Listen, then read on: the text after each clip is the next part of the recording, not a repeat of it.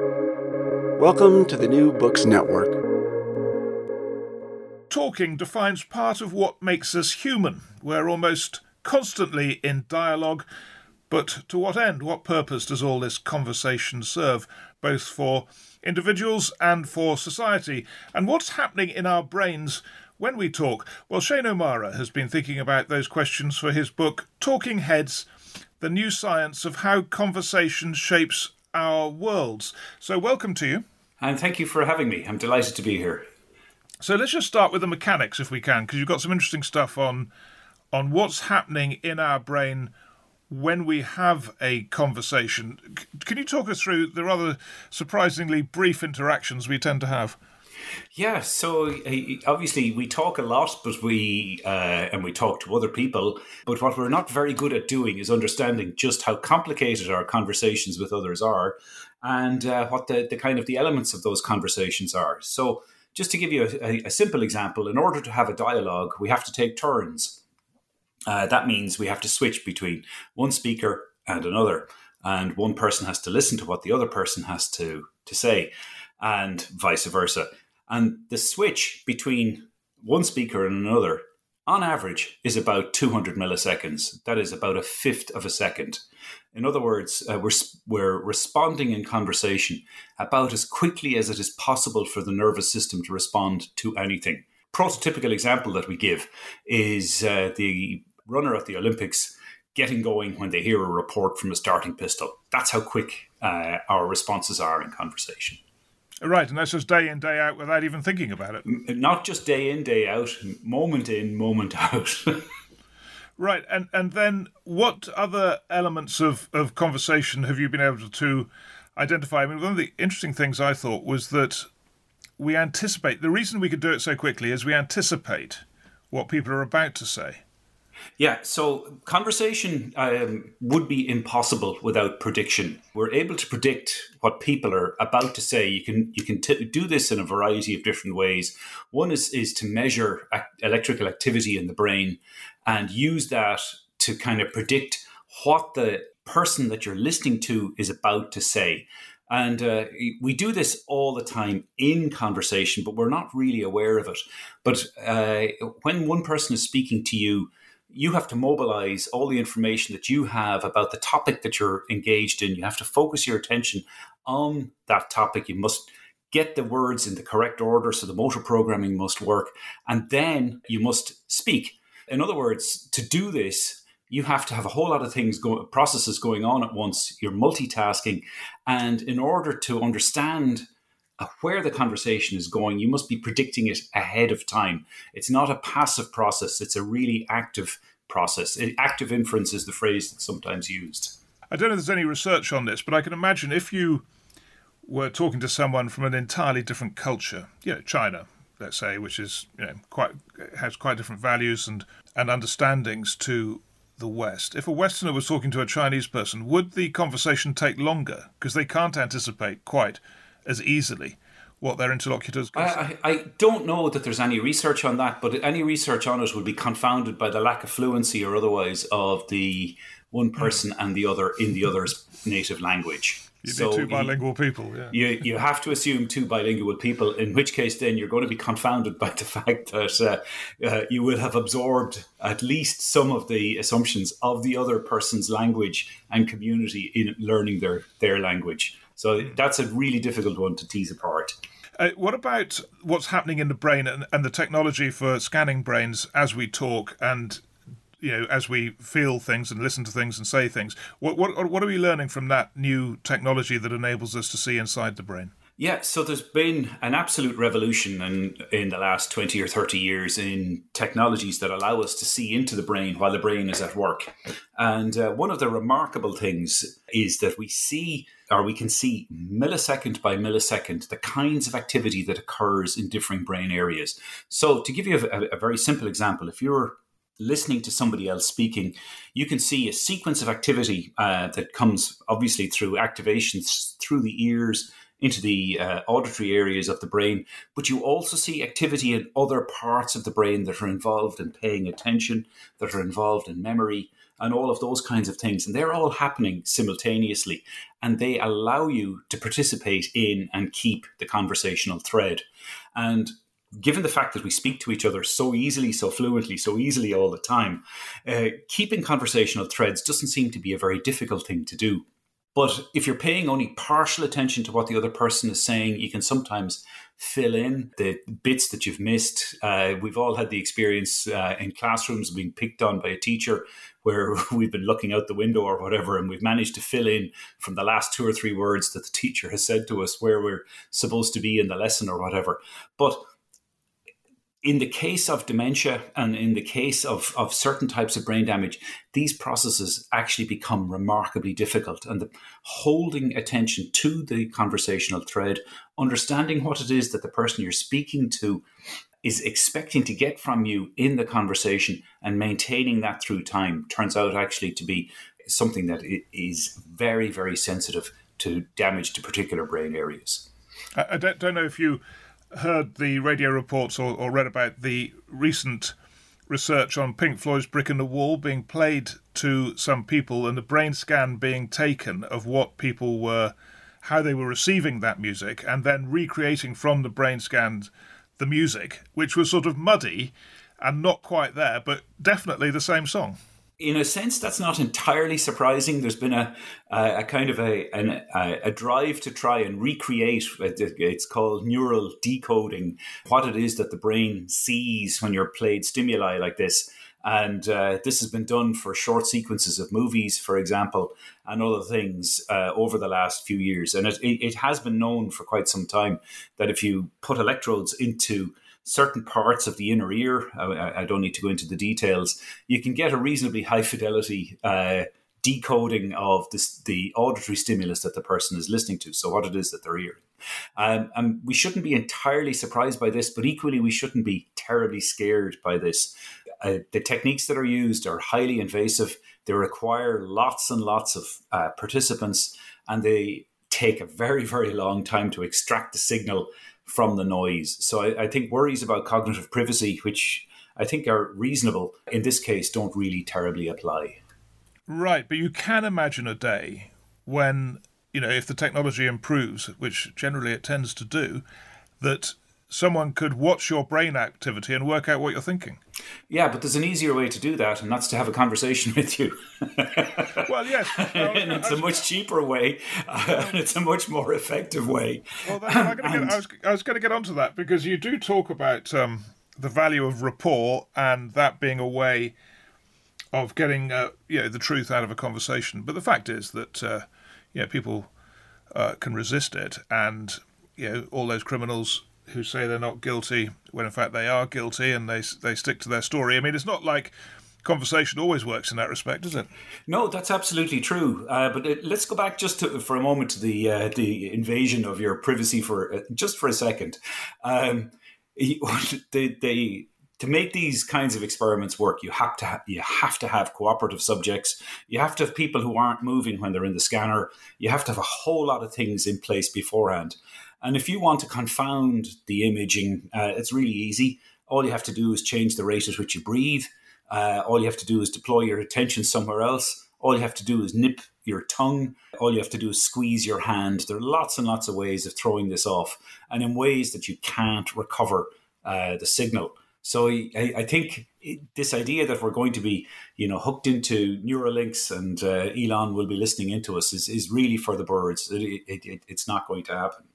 Now, just to come to the rapport for a moment, it is clearly the case that there is an image out there of criminals who will want to stick to their story.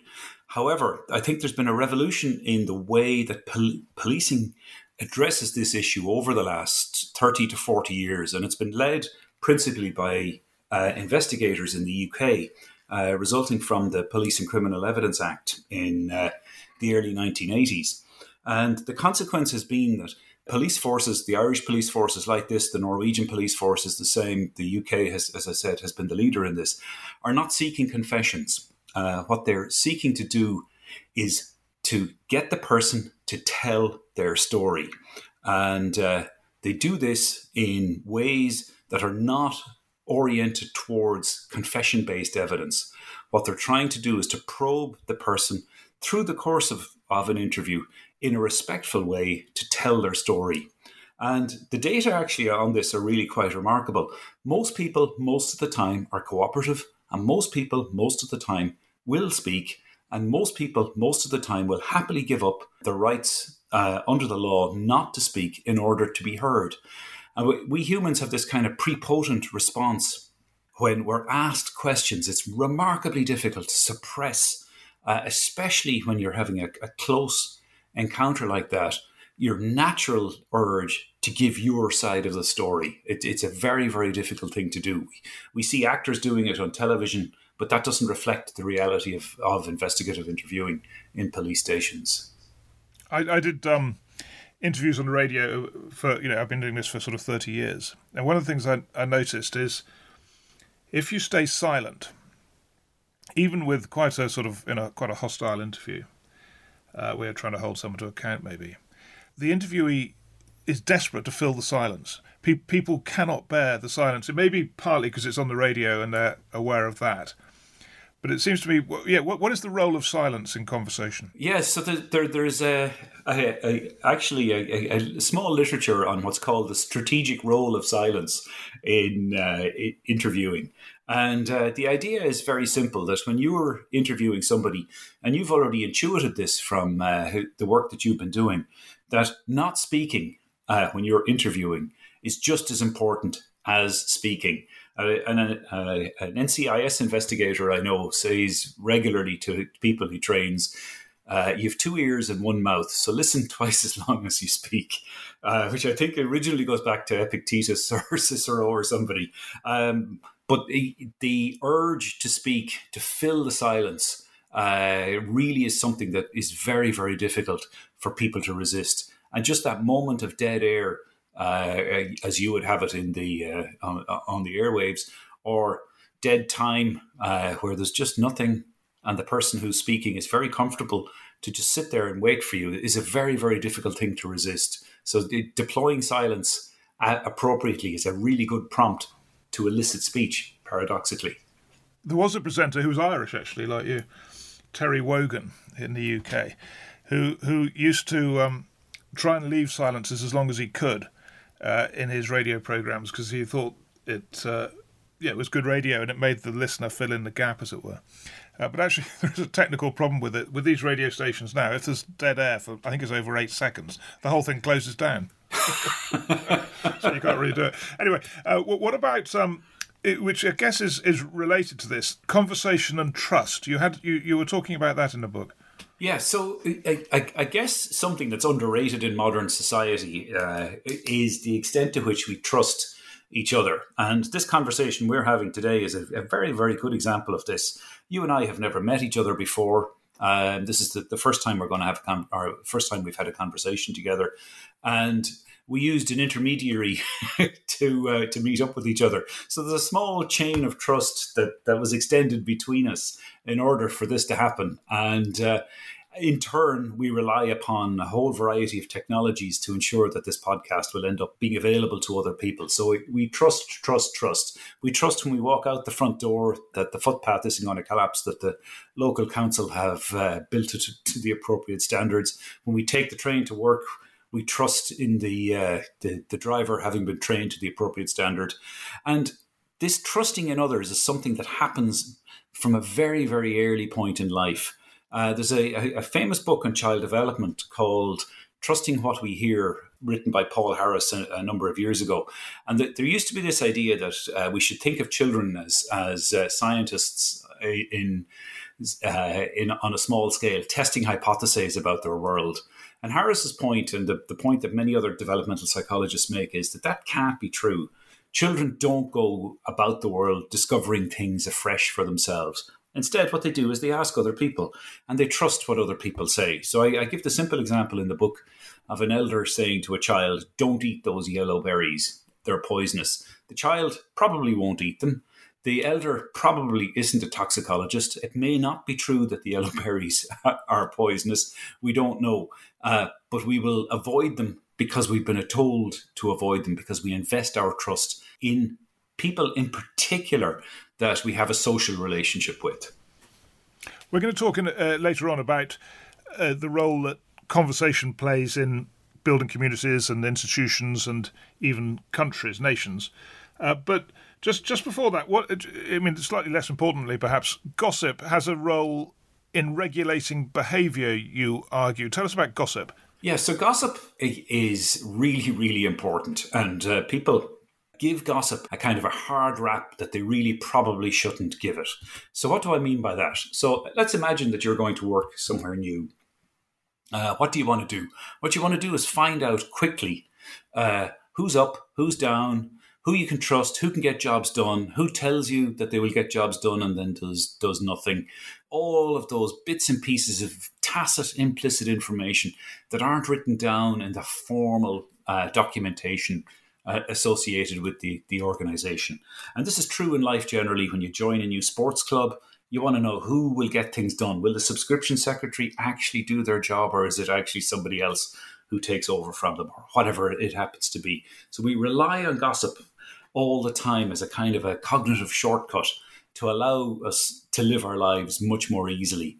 It's a good heuristic, but we mistake gossip in its benign sense and gossip in its malign sense. We think of gossip as something where one person is telling untruths about another. And there is lots and lots of observational data to show that that's not true. But there's also a twist to gossip, which I think is really fascinating. And it's this, that we humans mentalize. And by that, I mean, we think about what other people are thinking. And we do this all the time. And we do it to a remarkable degree. We worry about what other people think about us. And gossip is a really good way of regulating our own behavior, because we don't want other people to speak to others badly of us, because we know that will corrode our position in society. So gossip actually is antithetical to secrets and secret keeping. It's a really good way of piercing silences. And it's one that we kind of underestimate in our societies at large. Now then, another thing you talk about in the book, I wasn't sure it was sort of, it's important to conversation, but also to so much else. I wasn't sure quite what you were saying about it, but memory and conversation. I mean, you can't really have conversations without memory, but there are lots of things you can't do without memory, right? Yeah, so what I've tried to do in this book is bring together a couple of core ideas. One is this idea that we humans engage in a constant traffic of conversation with each other. But what I do then is place it in the context of the operation of our memory systems. We have to know each other. We have to know our personal pasts. We have to have imagination, or exercise imagination regarding our futures. And all of these come together when we talk to each other.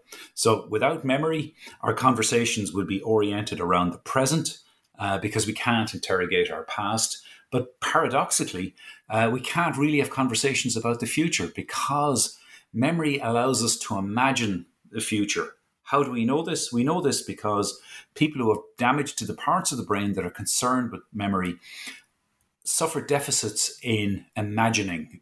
So if you ask them, what are you thinking at this moment? They'll tell you, and they can do this with great ease.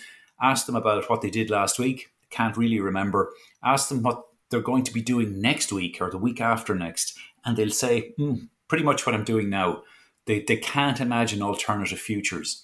We need memory in order to imagine different futures. And I think this is something that has only really become understood probably in about the past 10 years or so.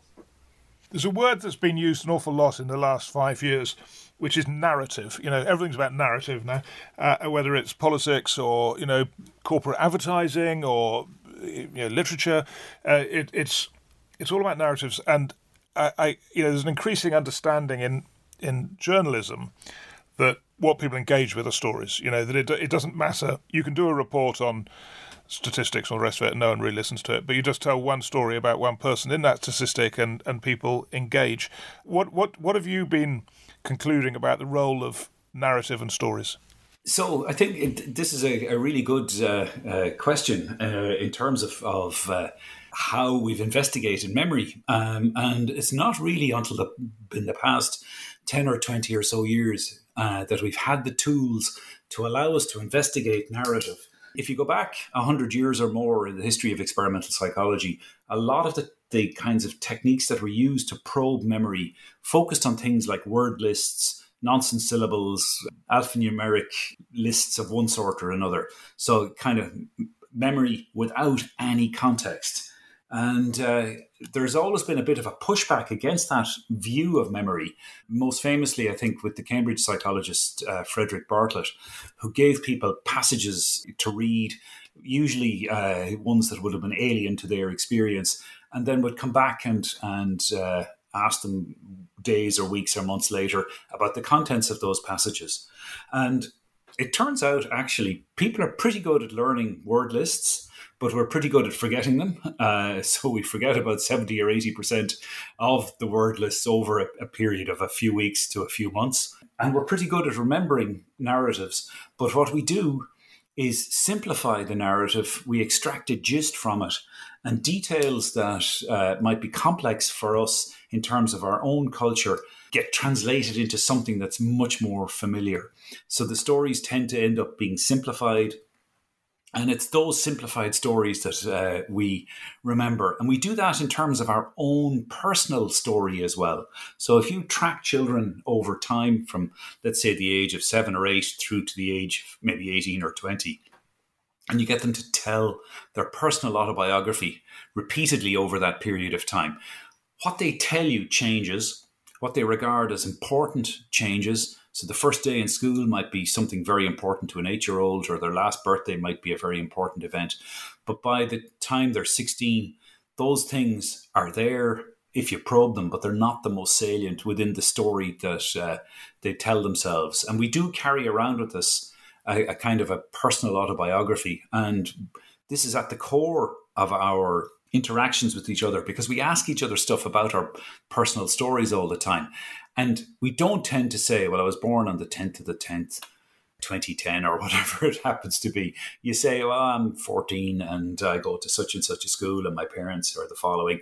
In other words, we convert these bare bones things into a narrative because that's the easiest way for another person to consume it. Yeah, well, I guess when a child or a young person changes the story about their life, they're just selecting different true facts, right? So, I mean, it could all be true, but it's just that they're thinking some things are more important at different stages of their development. But yeah, absolutely. And what is important depends on your age. And of course, we have this phenomenon known as the reminiscence bump, where if you get people to recall across the course of their lives events that they can look back upon, you get a big bump in recall in the teen years and the early 20s, when there's lots of change and there's lots of things happening, and it settles down a bit in the decades after. So you have this kind of intensification of development and intensification of social roles in particular that you engage in during your teenage years. And you get a consequent effect on memory, and in turn, that enriches the kind of conversation that you can have with others. But we need to get onto false narratives and post-truth and all that, because, I mean, one thing, I recently made a podcast about a hijack, and there were 2 passengers in, if you like, 1C and 1D, let's call it. So they were on either side of the aisle at the front of the plane, and a man was shot dead between them. This is in 1981 in... where did that happen? Afghanistan. And this guy was shot dead, and they were within, let's say, 2 feet. And I interviewed them both and asked them to recall and describe it. And one said the body was taken to the front of the plane and thrown off, and the other said the body was taken to the back of the plane and thrown off. It was such a massive sort of difference on such an enormous event. I mean, to see someone killed right in front of you. I couldn't understand it, how the memory could have been that false. But I somehow, and I think I know which one of them misremembered it. Yeah, and misremembering is very, very common, especially under stress. And this is something that we, again, terribly underestimate in society. Now, we've had in courts, of course, laws to do with and rules to do with how people are questioned. Leading questions, for example, are forbidden in the courtroom. And investigators have become wise to this over recent years. And we know in the US, for example, the Innocence Project has resulted in the freeing of many, many people who were misidentified on the basis of eyewitness evidence, because DNA evidence has now come to prove their innocence. I believe there's a very salient and recent case in the UK of a chap who spent, I think, 17 years in jail recently, again on the basis of eyewitness evidence. And the reality is that just because something has happened beside you doesn't mean that you are paying necessarily deep attention to what was going on. Did you close your eyes? Did you drop your head? Was there a lot of movement around? Were you paying a lot of attention to the blood on the ground, or whatever it happens to be? And in simulations where people probe people who are under simulated assault, what you find is people don't look at faces. They look at the knife, they look at the gun, they look away from the face of the person who is attacking them, because the face is not important, the hands are important. So there are things that we can be led astray by. And then, of course, we go back through memories and we replay them, and we may misremember a salient element. We may discuss it with somebody and that contaminates it.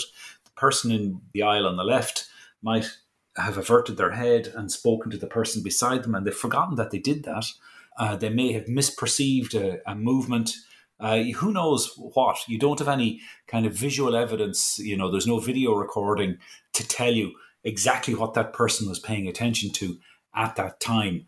And the problem is that the confidence that people have in their own memory and what we might call the veridicality, the accuracy, the empirical accuracy of their memory can be two different things.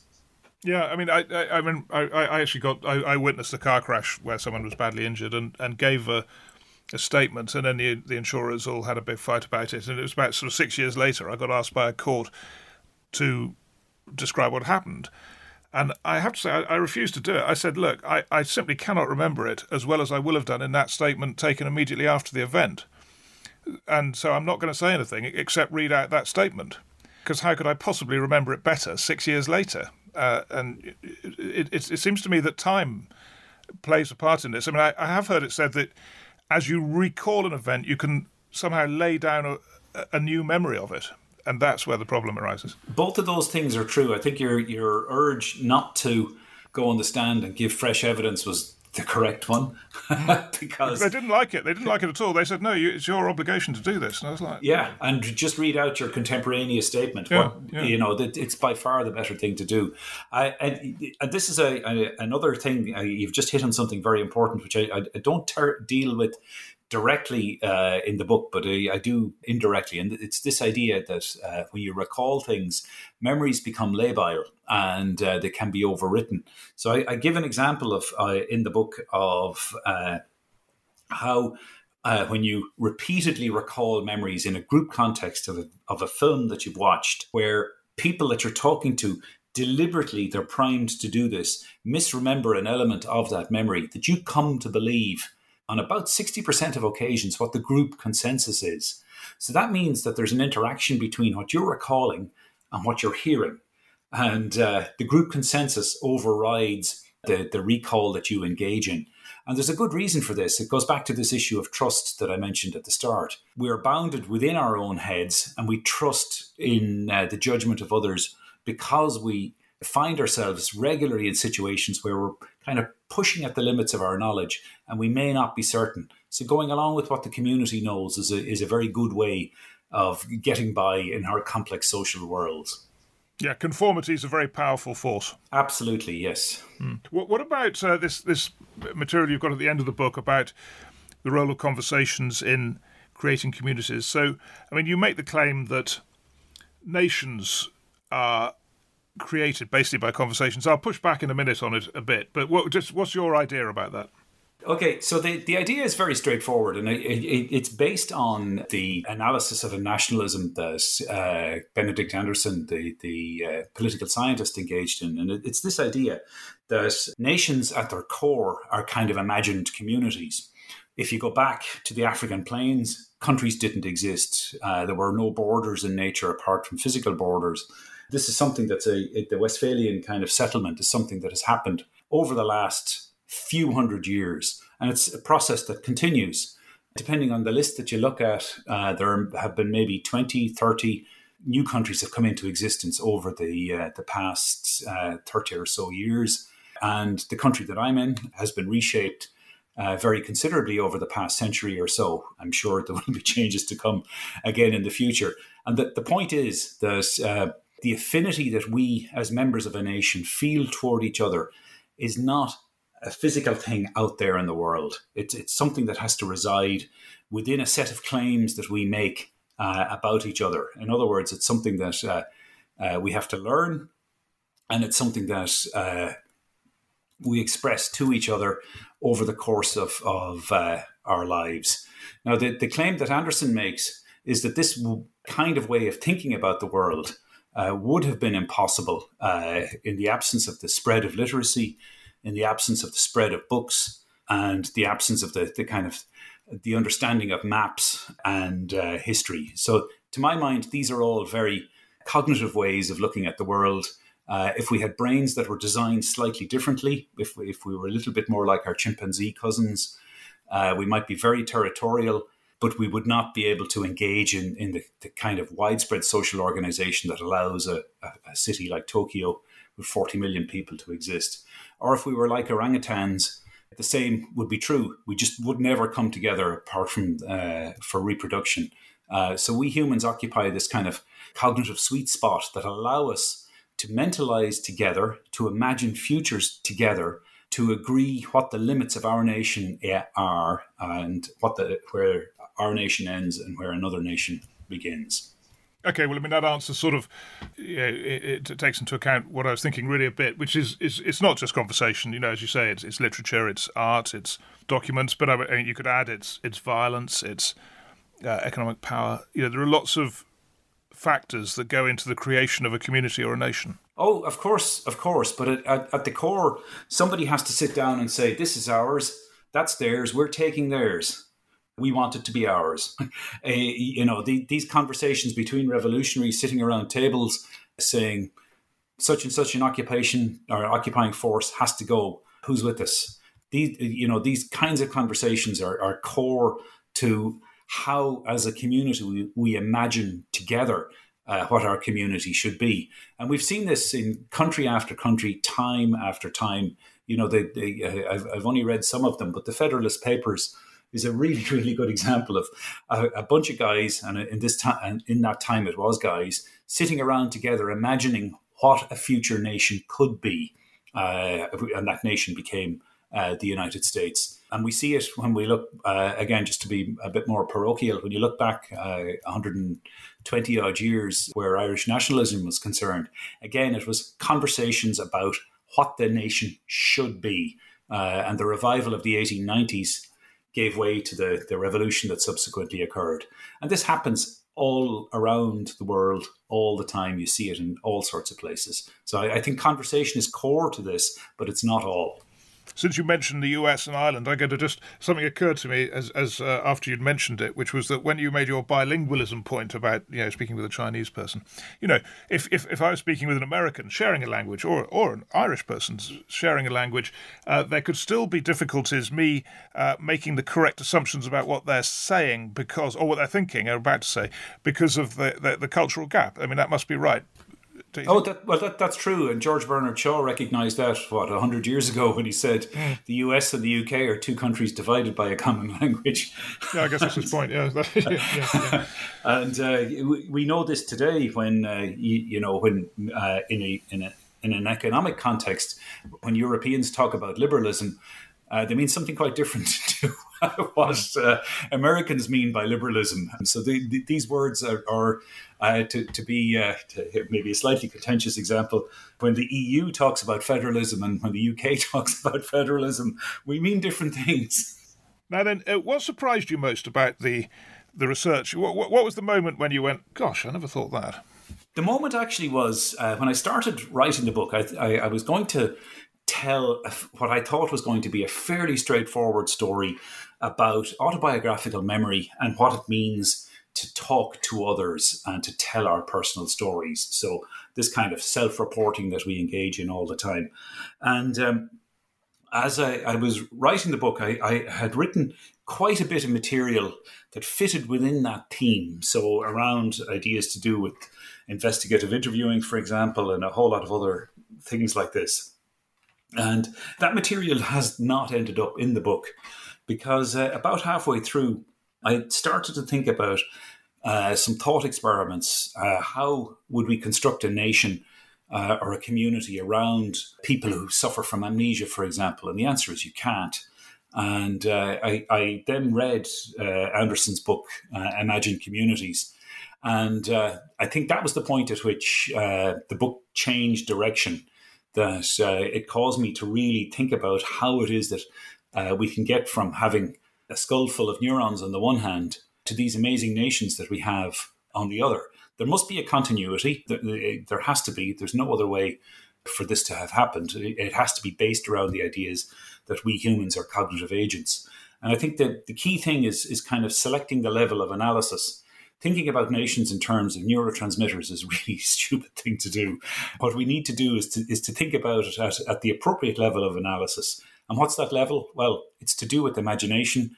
It's to do with how we think about things together, how we work together as collectives, and how we can imagine the future and how we reinterpret our past. So choosing that level of analysis and then putting this book in that kind of context, that there's a continuity between the brain full of neurons, as I've said, and the nations that we work in together.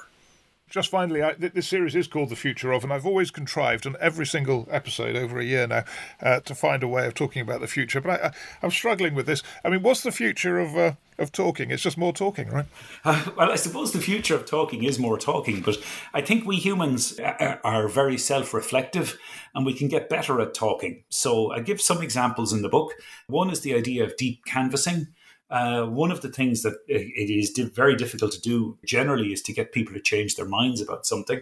You know, there's the old line about how scientific theories die as their promulgators die, rather than them being subject to empirical test, and how bad ideas in society die as their promulgators die. But what we can actually do, and I think the science of rapport and the kind of research around that shows that if we meet each other in a respectful way and we listen to what the other person is trying to say and try to understand where it is that they're coming from, we can actually have conversations that are very, very helpful and that can change the trajectory of a society. Now, that isn't just airy words. And I'll give two local examples. We've used in this country, in Ireland, citizens' assemblies in the last 8 to 10 years to change our constitution.